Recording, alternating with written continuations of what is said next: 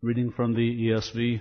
Slaves, obey your earthly masters with fear and trembling, with a sincere heart as you would Christ, not by the way of eye service as people pleasers, but as servants of Christ, doing the will of God from the heart, rendering service with a good will as to the Lord and not to man, knowing that whatever good anyone does, this he will receive back from the Lord, whether he is a slave or free. Masters, do the same to them and stop your threatening, knowing that he who is both their master and yours is in heaven, and that there is no partiality with him. I fear that sometimes in our churches, in our type of Christianity, we can rely on what I call catchphrase Christianity. We can rely on phrases or platitudes, tweets that we live our life by. And sometimes, and in particular, I draw our attention to this small subset of catchphrases that are gospel-centered. I'm not saying they're bad, but I am saying sometimes we can just slap the phrase, let's apply the gospel to blank. The gospel allows us and empowers us to do good. I am thankful. I'm very thankful for the evident growth within our body of recognizing that the gospel is not just the door to salvation. After you pass through, then you get to the better stuff. There's nothing better than the gospel. The gospel is for every day, but I don't want that even in itself to be a catchphrase. I want to look deeper. I want you all, when you hear us say, well, the gospel helps you in your marriage, you say, how? You ask God, how? How does it? As I said, I'm very thankful for the growth in personal discussions, in sermons, as we become more given to preaching in our preparation, that we're asking ourselves as we prepare, how does the gospel apply?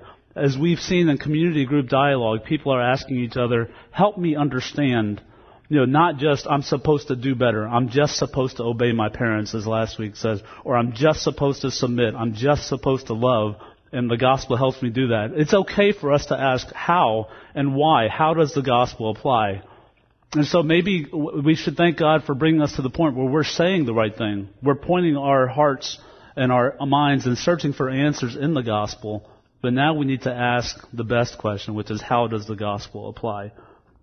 We continue in these what could be uncomfortable sections, starting in chapter 5, where we talked about husbands and wives, and then last week talking about parents and children. These are situations that require submission, not our favorite word. And we continue with these uncomfortable topics with submission between slaves and masters. Now this pretty much applies to everyone. Just like husbands and wives apply to most people, children and parents applied, everybody's a child or is a child of someone last week. But this thing of work, this thing of being a slave, being a master, it applies to everyone. It's been part of our lives since creation. God ordained work in the garden. As a great preacher said on April 14th from this pulpit, Josh Tuttle, in his message, Christian Work Ethic, I just want to remind you of what Josh opened with. 4 out of 5 working Americans work more than 40 hours per week. 90,000 hours at work over your lifetime. 2,050 hours per year. And the sum total is that 33%, a full third of our waking hours over the course of our lives are spent at work. A shout out to the sound team for having that sermon there so I could listen to it and catch that opening and get those stats. But all that to say, work is a huge part of your life. If you're retired, work was a huge part of your life. And don't get depressed on how much time you spend at work. But this is our life for many of us. Work is a very large part of our life. And so this message is very appropriate. Now I want to say, what can we take from the text today? The version we read here uses the word slaves. In some versions it's translated bondservants. In some versions it's translated as servants. So let me dip into this a little bit. Slavery. Slavery at the time that Ephesians was written, it was a widespread, and I cannot overemphasize that enough. I almost said underestimate, but it's overemphasized. I cannot overemphasize enough how prevalent slavery was in that economy, in that civilization. People owned other people. There were approximately 1/3 of the population were slaves, a full third. And they were seen as essential to civilization developing. These were not just field workers as we might see in our country's history, but these were doctors and lawyers, landowners were slaves. Artists were slaves. Sometimes slaves even owned slaves. Now, slaves could buy their freedom. A person could sell themselves into slavery to pay debts. But there was an entrance and an exit path legislated in the laws of that time for getting into and out of slavery. But still, the status of a person who was a slave was that they were not people, but they were property. We know you may be familiar with the word chattel. If you look it up in the dictionary, chattel refers to property. The same word, root word, is we use for cattle, which are an asset. A farming agrarian life would have cattle as an asset. So cattle, treating people as chattel is a phrase that's used in the economy of slavery. But the point was that masters of slaves had almost unlimited power to punish, to do with what those people, those slaves, whatever the master wanted. But slavery was beginning to change in this first century time. Now, slavery, even farther back in the time of Moses, when the law was given, it existed back in the Old Testament too. We're going to look at some scriptures in a moment, but in summary, the Israelites could have slaves from other countries, but there were certain laws that applied to having fellow Hebrews as slaves. You couldn't buy your neighbor unless he sold himself to you voluntarily, and then you had to pay him as an employee and not as a slave. They were released from slavery in the 7th year, in the year of Jubilee, so it was not a lifelong slavery thing. But there were regulations for owning and being a slave that were given by God in the law. We'll come back to that. But first question, can we rightly apply what these verses say? Can we rightly apply the slave and master principle? Whatever Paul is teaching us, can we rightly apply that to our situations? None of us, even on our worst day, would call ourselves slaves. We are employees or employers. We are paid or we pay other people. A question for the younger folks here, can you apply these principles to your relationship as a student, to a teacher? Josiah is momentarily free, but soon he will enter back into a relationship as a student and teacher. Can we rightly apply these principles? Yes, we can. I want you to consider one element of studying the Bible. Sometimes the Bible prescribes specific things, but other times the Bible gives us principles that we are to apply. For example, in the law, when it says if an ox falls into a pit that you left uncovered, you have to pay restitution for that ox falling into the pit. Now, I don't think anyone here, unless I've missed something, no one here owns an ox. But the point of restitution still exists. And also the principle in the law, even back then, if a sheep fell into a pit, it wasn't specified. Well, I'm sure the principle still applied, that if you, through your negligence, cost another man his property to be killed or damaged, you owed restitution. In the New Testament, when it talks, in the Beatitudes, when it talks about offering your gift at the altar, and then you remember that you have something at naught with your brother, and you leave your gift at the altar, and you go to that one, and you make it right. Well, we don't have an altar, and we don't bring gifts in the same vein, but that principle still applies, even though it's not specific. And so I want us to look at this passage where it talks about slaves and masters. First of all, I want us to look at it and put ourselves into it. And I hope I have satisfied the burden that this is not a twisting of Scripture or a misapplication. A couple of assumptions that we need to draw. First of all, we may not realize it upon the first reading, but Paul is talking to Christian slaves. Paul is talking to slaves who have become followers of Christ and are sitting there in a church body and listening to this letter. Even more mind-boggling, in that same church body, Paul is talking to Christian masters. I'm not sure how many of those were necessarily paired up, that the master and the slave in the same household were both believers and both came to the same church, but at least there were some of each demographic in that church body. And also, at the very root, Paul is writing to Christians. Remember that the calls for action, the changes in behavior that we're going to look at, these are nonsensical to the unbeliever. These are nonsensical to the unregenerate heart. Paul's teaching in much of Scripture presumes a changed heart, a life that has undergone a significant, course-changing central transformation. So with those caveats, let's look first of all at slaves and masters. How then should we, along with the Ephesians, view work? And I have 3 points under this. Slaves and masters. First of all, Christians should work as if Christ were their master. Christians should work as if Christ were their master. Number 2, Christians should work with the right attitude. And number 3, Christians should work with the knowledge that God sees all.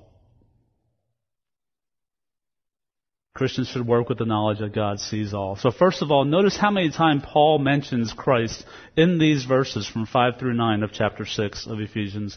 How many times Paul mentions Christ as the ultimate master. He opens with, obey your earthly masters with fear and trembling, with a sincere heart, as you would obey Christ. He goes on to say, obey as servants of Christ, in verse number 6. In verse number 7, render service as to the Lord. This is inescapable. He mentions it 3 times in these 6 verses. But it's utterly confounding logic. How does that slave, how do we see God as our master, God as our boss, our manager? But it's similar to what he's done in this section. Husbands, love as Christ loved. Wives, submit to your husbands as to the Lord. Children, obey in the Lord. It's not just a platitude of like, wives, obey your husbands, period. No, it's wives, obey as to the Lord. And here we have slaves, obey your masters as to the Lord, as you would Christ. So even for a slave who would be subject to bad masters, he's not saying, Christian slaves, you who have good Christian masters, obey them as to the Lord. He's saying, Christian slaves, you who have masters who beat you, who use you cruelly, you obey them as if Christ himself were your master. This is part of a larger truth. As unbelievers, the unbelieving non-Christian man lives for himself. He is his own God. He pleases himself. The only time he would please others is in an effort to bring himself glory. Whereas a distinguishing mark of a Christian is that his entire perspective shifts from wanting to please himself and worship himself. It shifts to pleasing God. His new focus is truly, what would God have me to do in this situation? The greatest commandment, as Jesus told the young ruler, the greatest commandment is, thou shalt love the Lord thy God with all thy heart and thy soul and mind and strength. When a person becomes a Christian, everything changes, including the formerly unpalatable job and the cruel taskmaster. Everything changes. So our first principle is that Christians should work as if Christ were their master. This understanding is the bedrock foundation for the rest of the call to action for Christian slaves in this chapter, in this passage. The second principle is that Christians should work with the right attitude, and there's 4 descriptive words here that we see. First of all, obey with fear and trembling. Obey with fear and trembling. Now we can read that in this context and say, so the slaves are to cower. It's like you're about to be beaten. You're constantly afraid. You're like a whipped puppy that you're not sure who's going to hit you next. That is not what Paul is saying. And we can learn that by looking over at some of his other. You remember in Corinthians that I come to speak to you, not of my own wisdom, but I come to you in weakness and in fear and with much trembling. Paul came to the Corinthian church preaching to them in fear and trembling. I'm sure in that context he was not afraid of being beaten. So what was he saying? We can look at that chapter in 1 Corinthians chapter 2, and we can see that Paul preached with a healthy fear. And what was his fear? His fear was of misrepresenting the person who he was representing, misrepresenting God. His fear and his trembling were that he might miscommunicate the truth that had been charged to him to bring to the Corinthians. In the same vein, Christian slaves, and also we today, are to obey our earthly masters with a very serious concern for how we represent Christ. Secondly, under this topic of obeying with a good attitude, the passage goes on to say, obey with a sincere heart. This is also translated with a singleness of heart. We are to obey as unto Christ, and we are to work with focus, undivided attention, and concentration. We're not to be distracted during our work. We're to work with full energy for our earthly masters. I had the privilege of preaching this passage 3 years ago when we were still meeting at Lincoln Street as part of the Colossians study. And I went into more depth there. I just want to mention this also applies to Christians not stealing time or resources from our employers here. So sometimes we can do that.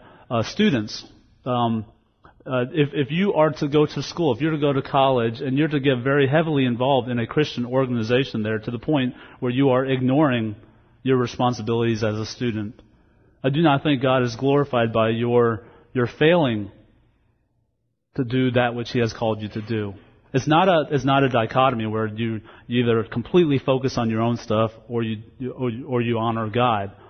He wants you to do both, but we are to be faithful in that which we are called to do. Just a word to the few college students. I don't mean to single you out, but students as well, homeschooled students. It won't work many times if you say, I didn't go over my letters because I was reading the Bible. Your parents will be momentarily very happy, but the schoolwork still has to be done. Thirdly, we should obey not by way of eye service as people pleasers. Not by way of eye service as people pleasers. Now, it took some work to craft this sentence because there's different ways that we call people pleasers. The familiar person at work who is obsequious, fawning, favor currying, the person who seeks to gain favor not from their effort or their true work product, but by attempting to manipulate the master's impression of his own qualifications or importance. This is a person that we should not be as Christians. We should not be that person that manipulates, that seeks to curry favor, to win power or status, but instead we are to obey as if God alone is watching. We're to behave in school the same way that we do when the teacher's not in the room as we do when the teacher is in the room. We are to work as if our manager's sitting in the neighboring cubicle. Those of us who have, my manager's in Texas, it's very easy for me to just make sure I pick up the phone when he calls, and otherwise I can do what I want. And that's not honoring to God if I am to work to please Him only, work to please my boss only when he's looking. Fourthly, it says, render service with a good will. Render service with a good will. This is a call not to serve grudgingly. And this can be very, very hard because it's saying don't serve and work always wishing for a better job or being angry with God for not yet placing you where you feel you deserve to be. Look to Joseph, the example of Joseph in Genesis. Talk about starting at the bottom. He in prison, he became a trustee of the prison. He became faithful in that position. The Bible doesn't talk about him whining about why am I here. Daniel, a slave in Babylon, became faithful in what he was called to do. Nehemiah, a cupbearer, a place of service, that he became a leader in that country. These are God followers in the Bible who were faithful in very little, very menial tasks, and they were content to serve in those places, and then God elevated them. So the third principle that we have, not only are we to work as unto Christ, not only are we to work with a good attitude, but we are also to work with the knowledge that God sees all and God rewards. In verse 8, knowing that whatever good anyone does, this he will receive back from the Lord, whether he is a bondservant, whether he is a slave or is free. God is just. God is fair. The parallel passage in Colossians 3 introduces the word to God gives an inheritance for the work. Now here Paul uses the word reward. Remember, slaves were not just owned by people and paid. They weren't paid. They were owned by people and they were given food and a place to sleep so that they might be property. They were not paid. They didn't have status. Slaves didn't have an inheritance. So these are very meaningful promises that Paul, in the inspired Word of God, is laying out for slaves, that they would receive a reward from God, that they would receive an inheritance for their work. The application for us today, one of the great worries that we may have in work is that we're being undervalued, that we're not receiving the compensation or the attention or the status, the recognition, the promotion that we feel that we deserve. I myself have thought that in recent months. I feel undervalued. I don't believe that's honoring to God. These are not, or should not be, the goals and the consuming quests of Christian workers. We work for God's reward. We work to please Him. And if He chooses to elevate us, He can take care of it. He can get around someone who is an obsequious, fawning, favor-currying coworker. He can let our manager see who's doing the real work. We don't have to worry about that. God's not forgetting about us. The binding truth that makes all three of these principles possible begins to take shape for us, or hit us over the head with the obviousness. Christ is our master. Christ is our true master. We can work in whatever we are called to do, knowing that we are serving God. To the Christian slave in Ephesus who is hearing this letter being read to him, and he wakes up the next morning, he would perhaps not have the usual thoughts of, well, today I will work hard lest I would be beaten and thrashed. Today I will work so that I don't make my master angry and so he doesn't starve me tonight in order to punish me. I hope that I please him today and I don't anger him. Instead, the slave of Ephesus could wake up and say, I am incidentally a slave of this earthly master, but in reality, I am a slave of the Lord Jesus Christ, and all of my service must be done as to Him, for He has purchased me. He has redeemed me. He has set me free. And in Him there is no longer Greek or Jew. There's no longer male or female. There's no longer slave or free. This earthly existence has changed for me because of the eternal essence of salvation. Now, Paul is consistent as he has been through chapter 5 and 6, and he turns his attention not only to the person in the lower level of power, the one who must submit, but he turns his attention to masters in verse 9. So to Christian masters who may have been sitting in that same church body, Paul gives sobering instruction that is just as astoundingly countercultural. Masters should treat their slaves the way they would want to be treated. The words, do the same to them. Masters, do the same. Masters should not threaten. Masters need to remember that they're not really in charge. Fairness and justice were to be hallmarks of the Christian master. Now remember the whole culture. This is why I'm saying it's very, very countercultural. The whole culture was that by law, by culture, these people were owned by the master. He had a right. It's not like he was, perverting the laws of that time to own that person and to threaten them to do whatever he wanted to. That was the law. That was the clear, accepted culture. They could beat them. They could threaten them, intimidate them. They could execute the slave. They were property.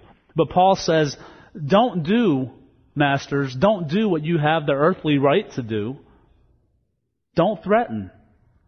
And he explains why. He's saying you have a master in heaven over you. You have a master in heaven that's over your slave. And this master in heaven, he doesn't see any difference between you. This master in heaven doesn't have any partiality. He doesn't see a difference between master and slave. And so this is a groundbreaking, earth-shattering, culture-clashing statement. That God is master over all, whether it is bond or free, whether it is over slave or master. This is in contrast to the entire Roman society, the Roman Empire, that was set up on classes of people, that was set up on partiality. And this God and His followers were upending that society. In summary, Christian slaves are to obey and to work as unto Christ. Christian masters are to be just and fair and recognize their own equality with their slaves in God's eyes. Coming back to how can we apply this, I would say these are applicable truths to us, for us, even though our employer and employee relationship, for most or all of us, our relationship with our jobs is a far, far cry from the slave-master relationship. If God called Christian slaves in Ephesians to respond to their conditions of their life in this way, how much more does He expect us to respond in a Christ-like manner too here in Hillsborough in 2013? There is no disconnect over the centuries that have passed since this letter was written. The applicable principle stands. Now, I also want to turn now, and I'm thankful to God that many here were in the church body in 2010 when we went through this passage. I feel like I've kind of gone rapidly through it. I hope you felt like I've gone rapidly through it. But we turn now to a thornier part of the passage, and I'm thankful that we have the opportunity to think about this larger question. So this is what the scholars call an excursus. This is what people in the South would say is a rabbit trail. It's a digression, but there is a purpose for it. And I want us to consider something here. This is the next point, slavery and the church. Slavery. In our minds today, slavery is almost, I can take out the almost. Slavery is universally found to be immoral, inhuman, and depraved. Now, maybe worldwide there are cultures that still accept slavery as part of their culture. But to the ancient world, slavery, as I said, was essential to civilization. But through the lens that we look today, looking back at Ephesus, looking back at Ephesians, the Roman Empire, through the lens of gospel-preaching Christ followers, I believe that it's fair for this issue, this passage, to raise this question. Why didn't Paul command the Christian masters to free their slaves?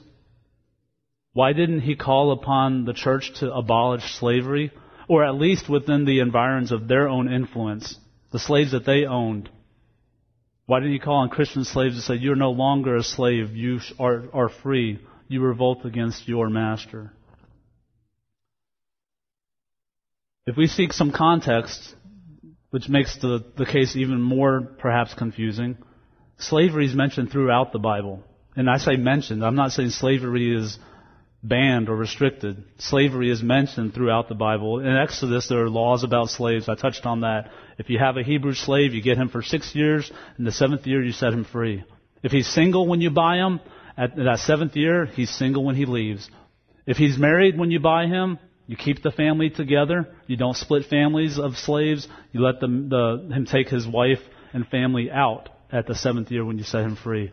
If you bought him and he was single and then he married while he was a slave, you get to keep his wife.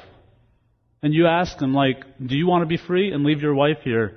And if the slave says, no, I want to stay with my wife, you take a awl, A-W-L, hole punch, well, not a hole punch, but a leather punch.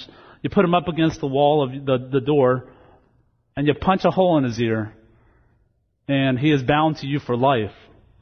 This is not pagan law. This is God's Mosaic law as given to the children of Israel. I've seen people in Portland that the hole punch in the ear thing wouldn't bother them, wouldn't touch anything. It creeps me out, but I don't judge, I just cringe. In Leviticus 25, it's a little, if your brother who lives near you is poor and he sells himself into service, you're not allowed to make him a slave. You can hire him and you pay him, but he's your brother. And I don't mean blood brother, just your neighbor. You have to pay him. But you're allowed to get slaves from other countries, but just not fellow Israelites. Again, Mosaic law. In the New Testament, lest we say, oh, that's Mosaic law, that's just nuts. They also didn't eat bacon. We move into this Testament, New Testament, 1 Corinthians 7. Jot this down because you'll want to go to this later on this week. 1 Corinthians 7, 17 through 24. Paul says to the Corinthian church, let each person lead the life that God has assigned to him and to which God has called him. Farther down in that passage, Paul says, were you a slave when God called you? Do not be concerned about that. But if you can gain your freedom, take the opportunity. So, brothers, in whatever condition each of you was called, there let him remain with God. He's like, if you were a slave when you became a Christ follower, don't let that consume you. Don't let that become your central thought. Take your freedom if you have the opportunity, but don't be consumed with the idea that you're a slave. We know the book of Philemon is based on a master-slave relationship. The runaway slave Onesimus met up with Paul, became a believer. Paul sent Onesimus back and says, Philemon, he to you is more than a slave. Now he's a beloved brother. But he did not say he's no longer a slave. Now he is free. He sent him back. 1 Timothy 6 talks about Christian slaves should not take advantage of their Christian masters. This is interesting because, in our time, doing business between Christians can get a little bit complicated. Can get a little complicated, but back then it was a little complicated. He's saying Christian slaves, don't take advantage of your masters just because they're Christians too. Instead, you should serve as even better slaves because what you're doing is benefiting other believers. 1 Peter chapter 2. Slaves, be subject to your masters. Submit to your masters in all respect, with all respect. But here's the kicker, not just to the good and gentle, but also to the unjust. Throughout Scripture. And I just say, wait, what? Why didn't Paul start a revolt of slaves, or at the very least call the Christian masters to free their slaves? And perhaps the bigger question that I want us to consider, what is the church's responsibility when it comes to overturning conditions in our world that are clearly sinful and unbiblical? A few more minutes in Ephesus and I'll expand it to at least to start the discussion. You may not agree, but I do want to make you think.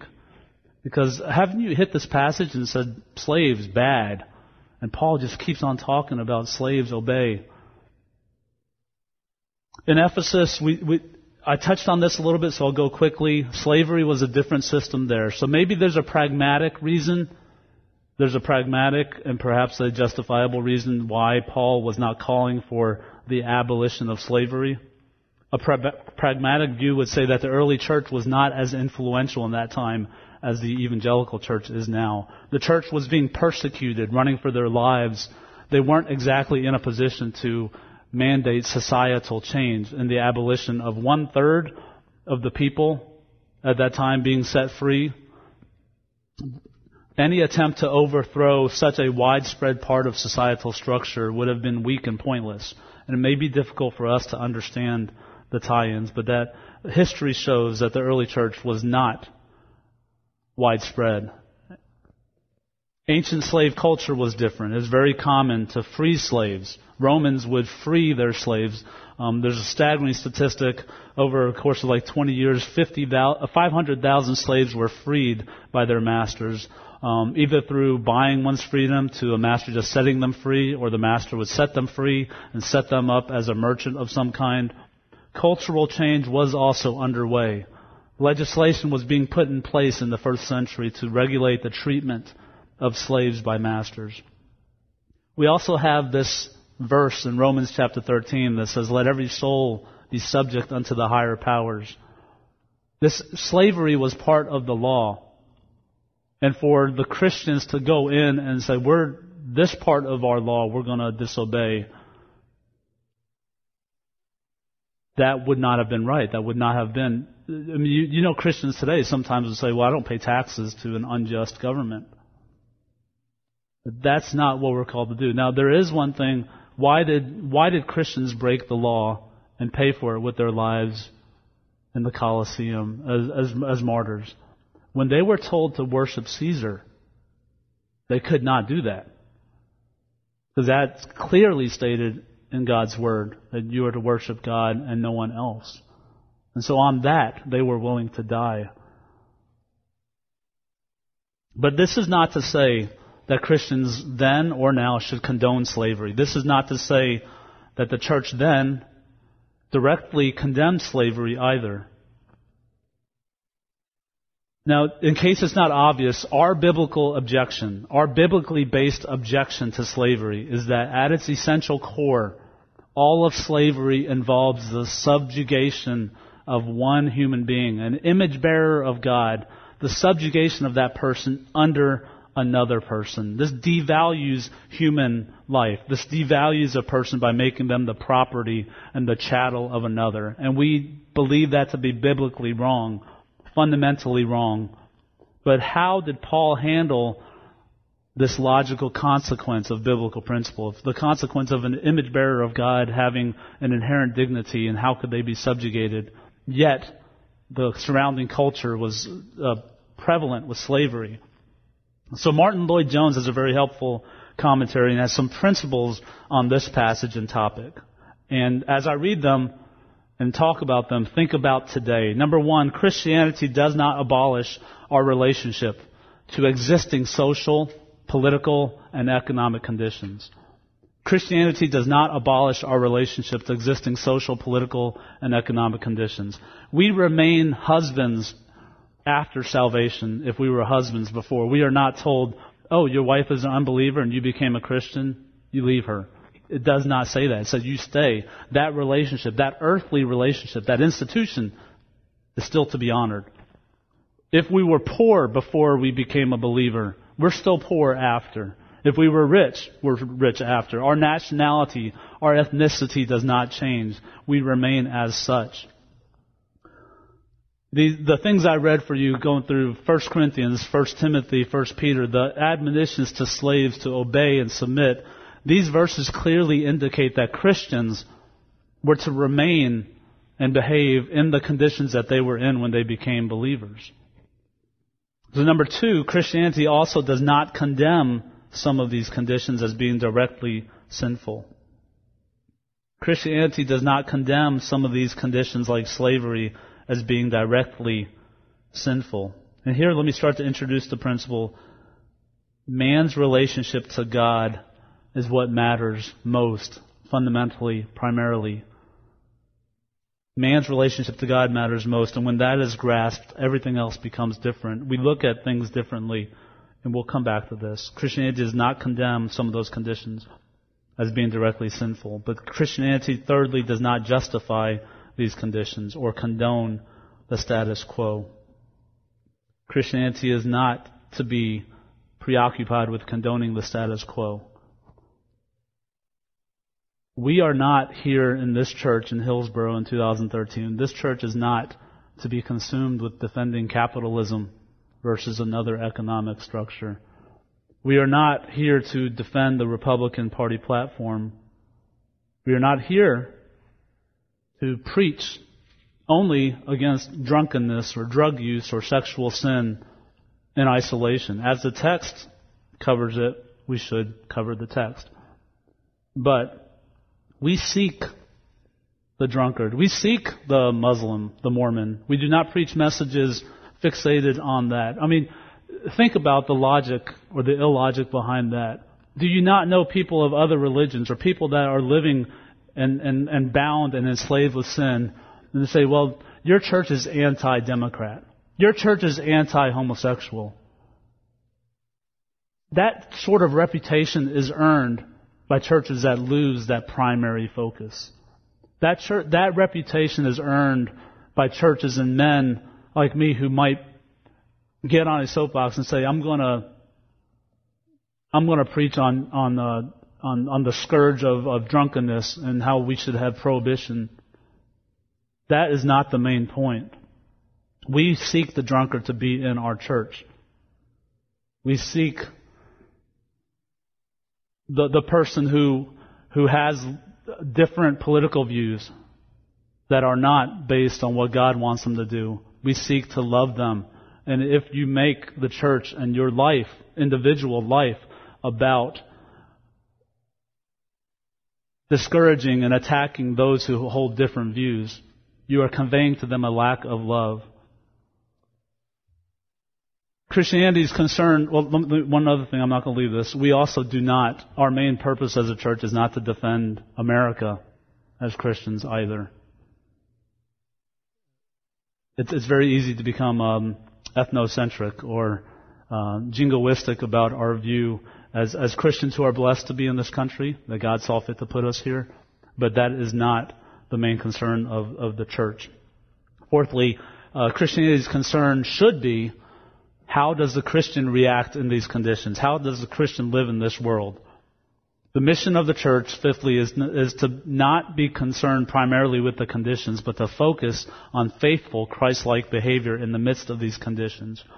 The mission of the church is to produce people who have been changed by God, to produce people who begin to see things differently and begin to apply these principles to their daily living. The key, coming back to Ephesians and to slavery, and I appreciate your attention because we're working through this, and I hope we're working through things that maybe you've thought of before and then decided it was too complex to think about. But the key is that the change of culture with slavery began to change in the first century. It began to change from within, is what one of the Roman historians said. It began to change from people being changed. There's our lesson from history. Paul speaks in this passage to the slaves and masters and says, you are equal. The early church in that first century is spreading this gospel and spreading this image of this master above who saw slaves and masters as equal. And this truth changes the foundational assumption of slavery, which is that one man is more powerful than another. Changing people from being property to being brothers. Changing them from being chattel to being fellow saints. Paul is launching a salvo at slavery with the biblical focus of changing individual hearts. Not legislation, not banning slavery, not protest or revolts, but change from the heart. There are other examples through history. If we look back to the awakening in Great Britain, the people that were reached by men like George Whitefield and the Wesley brothers, they didn't come and preach and say to the miners, oh, your conditions are awful, you need to change this and get educated and revolt against the mine owners. They preached the need for salvation. They preached that they were angry sinners in the hands of an angry God, and that was their greatest problem, not their poverty, not their oppression. Yet, when people became Christians, when people became believers in God, their focus changed. No longer were they consumed with cruelty, cruel games like cockfights or dogfights. They became consumed with reading God's Word. And you see how the heart was changed and society changed, not because these preachers came in and legislated change. Preach the gospel and society changes. Now let's expand that today, because it's interesting to look back at history and see men like William Wilberforce or see men like George Mueller who changed their world because they were believers of God. But what is our church's responsibilities in areas of social injustice? The church's mission is to call men to repentance, to evangelize these men, so that when these men and women, so that when God regenerates hearts, they are brought into the church, and as the Great Commission says, they are taught all that God has commanded. Although some evangelical leaders today, even churches that are similar to ours, would say that our main goal is to redeem the culture, that we are to be on mission and contextualized so that we might reach those within the culture that we're trying to reach. Although some have said the church is the only organization that exists for the benefit of those outside of it, I do not believe that to be biblical at its core. It's too simplistic. The church's mission is to call men to repentance and evangelize. And the church's mission is to be faithful to that teaching. The church's main focus is to be faithful to our Lord and to His Word. This is the sine qua non, the reason for existing of the church. We look forward to the day when God says, "Well done, my good and faithful servant." Not my good and successful servant. My good and, even the more spiritual word might be, my good and fruitful servant. Too often our churches and our Christianity can focus on results or success. All you have to do is pick up a book. Look at a book jacket of an author. Instead of emphasizing the faithfulness of a man, they talk about how many people are in his church. And it's easy for us to say, I realize our church in the world's eyes is a small church. And so, of course, you expect me to say a church shouldn't be 2,000 or 3,000 people. But trust my heart. And I hope that if God allows our church to grow, that we will be faithful before we are primarily focused on success. But an even more foundational truth, the main concern of the church is to evangelize, because the main concern of the Christian should be his relationship to God.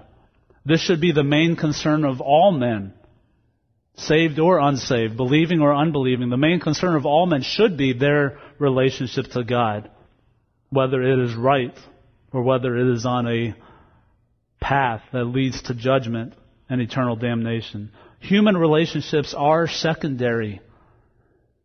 Our relationship to God first. And so the biblical way illustrated here in this passage in Ephesians 5, the biblical way to change social injustice is primarily to reach the people, the person with the gospel. Have God change them and thus stop the injustice. Let me repeat that. The biblical way to change social injustice is primarily to reach the person with the gospel, have God change them, and thus stop the injustice. But do we believe this? Do we behave in such a way that we trust more in laws than we do the Lord? Do we trust more in regulations and statutes more than the cleansing and empowering work of the Spirit? I mentioned him already, but slavery crumbled in the vast British Empire, global British Empire, against all odds, against any economic sense. Slavery crumbled when a rich, foppish, selfish cad named William Wilberforce was brought to repentance and new life as a convert. That changed his thinking. When William Wilberforce became a believer, he changed an empire. Societies change for the better as the gospel is preached to people and they change.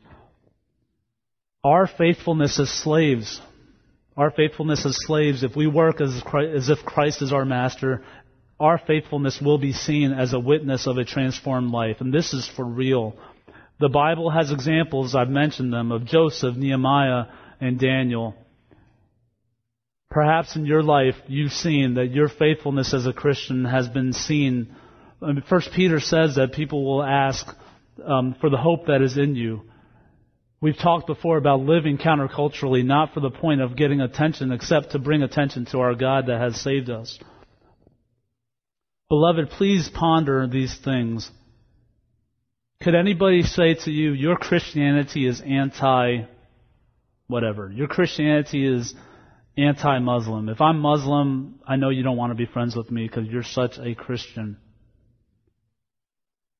Whether we obviously live in a world that is in a sinful society. We are surrounded by social injustice. I just jotted down some of the things that our church's focus could be about. Abolishing abortion. Making sure that we stop the redefinition of marriage. Making sure that we stop the growth of sensuality in our media and in our lives and what we see. Abolishing materialism. Prohibiting alcohol. We can become wrapped up in secondary and tertiary issues. But as I said earlier, Martin Lloyd-Jones says that he does not preach a so-called temperance message. That's what they used to call teetotaling, people that didn't drink. He said, I don't preach a temperance message because I want the drunkard to come to Christ. Don't preach the issue. Preach to the man and his need of a Savior. The main concern of individuals, saved or otherwise, should be our relationship to God. our focus needs to remain on that. Remember, it's the greatest commandment, that we love our Lord, our God, with all our heart, soul, and mind and strength. It may sound too simplistic, but other things fall into the right priority if that first priority is right. Let God change the individual. The church's role is not to legislate a theocracy. We're not to take over the government to establish a theocracy in America. You don't have to go far in Google to find movements a couple states over that advocate that. The church's role is not to protest or to be encumbered and obsessed with socioeconomic change. Don't mishear me.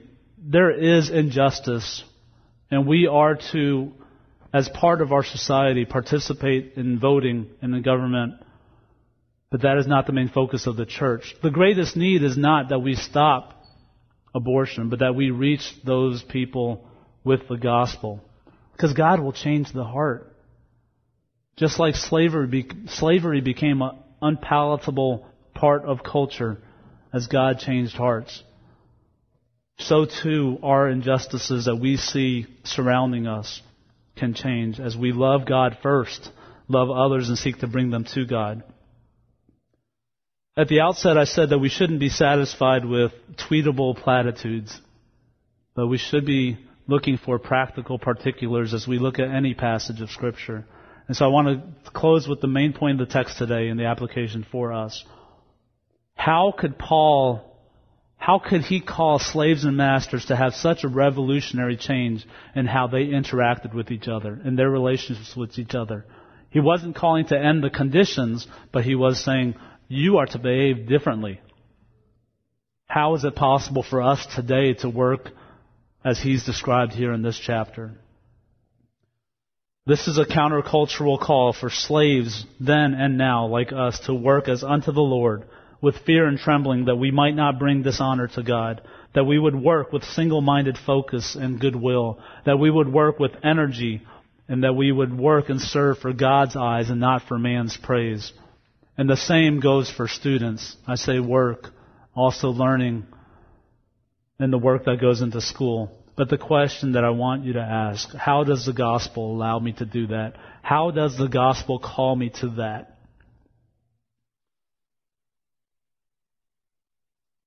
If Paul could call slaves and masters at that time under those conditions to completely countercultural behavior, surely in our time our Lord would call us to the same behavior. I believe that the way the gospel applies to this is our identity in the gospel, our identity before God in Christ, transcends our earthly identities. We are to live our gospel identities. To be more specific, there is at the core of the gospel another transaction that took place, another purchasing of a person. We were all slaves to sin. We all served a cruel master, Satan, the prince of this world. If you can in your imagination see it, there was a slave auction, and there was a God man at that auction who stood and said, I'll buy that person. We are bought with a price. We sing this, we read this, we know this verse. We're bought with a price. We are redeemed by His blood. Such a price, such a love. What a costly transaction. What a costly purchase. But that debt of sin that enslaved us, surely that was fully paid by the Son of God. And to add to the awesomeness, when Jesus purchased us, He purchased us at that slave auction. He freed us from our former master and purchased us. He had a purpose for us, and that purpose was that He would set us free. He bought slaves and set them free. So Paul can say then, and Paul can say to us now, Jesus is our real master, and we work as unto Him, and He sees all men equally. This is what enables us to work in supernaturally transformed ways, regardless of our job, regardless of how rewarding it might be, regardless of how menial it might be. Hear me, I believe Christians should be the best in their departments, in their work groups, in their jobs, in their classes. Not the smartest necessarily, but they should be the best in terms of representing God. The best examples of goodwill and service and wholehearted, single-minded focus and dedication to the work that God has called us to. And as for the social injustice around us, let me just reiterate, our greatest hope is not to address those issues directly, but instead to reach individuals with the gospel. I truly believe this, and the question we must ask ourselves as elders and as a church body here at Grace and Truth, are we being faithful to our primary mission of evangelizing and teaching and then remaining faithful to that mission? Because I believe if we focus on that mission, God will change lives, and God can choose to change communities and cities and society at large. We may not have the faith to see that now, but we see it throughout history, and that same God that changed slavery starting in the first century to now can make other changes as He sees fit. How is my relationship with God? That's the question I want you to ask today. Am I being faithful in what He has given me to do in my earthly work? Am I being faithful to love Him with all my heart and soul and mind and body? May God enable us to live faithful lives, that we might be instrumental in reaching men and women with the gospel, and in so doing, that God might change our world for His glory. Let's close in prayer. Father, I thank You for this text. And I thank You that it's difficult and causes us to think, and that we've had time as a church body to consider this. Reprehensible societal institutions that we know do not honor You. How are we to deal with that? I'm thankful that it all comes back to our relationship with You, that if we make that preeminent, truly other priorities fall in place. I feel like I've laid out some truths to all of us that will continue to be difficult to work through. We have competing sorts of priorities in our lives in this culture. We're told to seek ambition and power, to get the greatest pile of toys. But Father, I pray that You would, one by one, individually reach our hearts and transform us, knowing that You brought us here as a church body for a purpose. And we pray that we will see Your will done in the lives of people in Hillsborough and Forest Grove and Banks that we touch, and that we'll see change. Maybe we won't see the big reason for it while we're alive, but that we will trust that we're tools in Your hands. We thank You, Father, so much for sending Your Son to buy our freedom from sin. We thank You so much that we are no longer enslaved, and that our identities are as redeemed, purchased, and set free slaves of Christ. In Jesus' name we pray. Amen.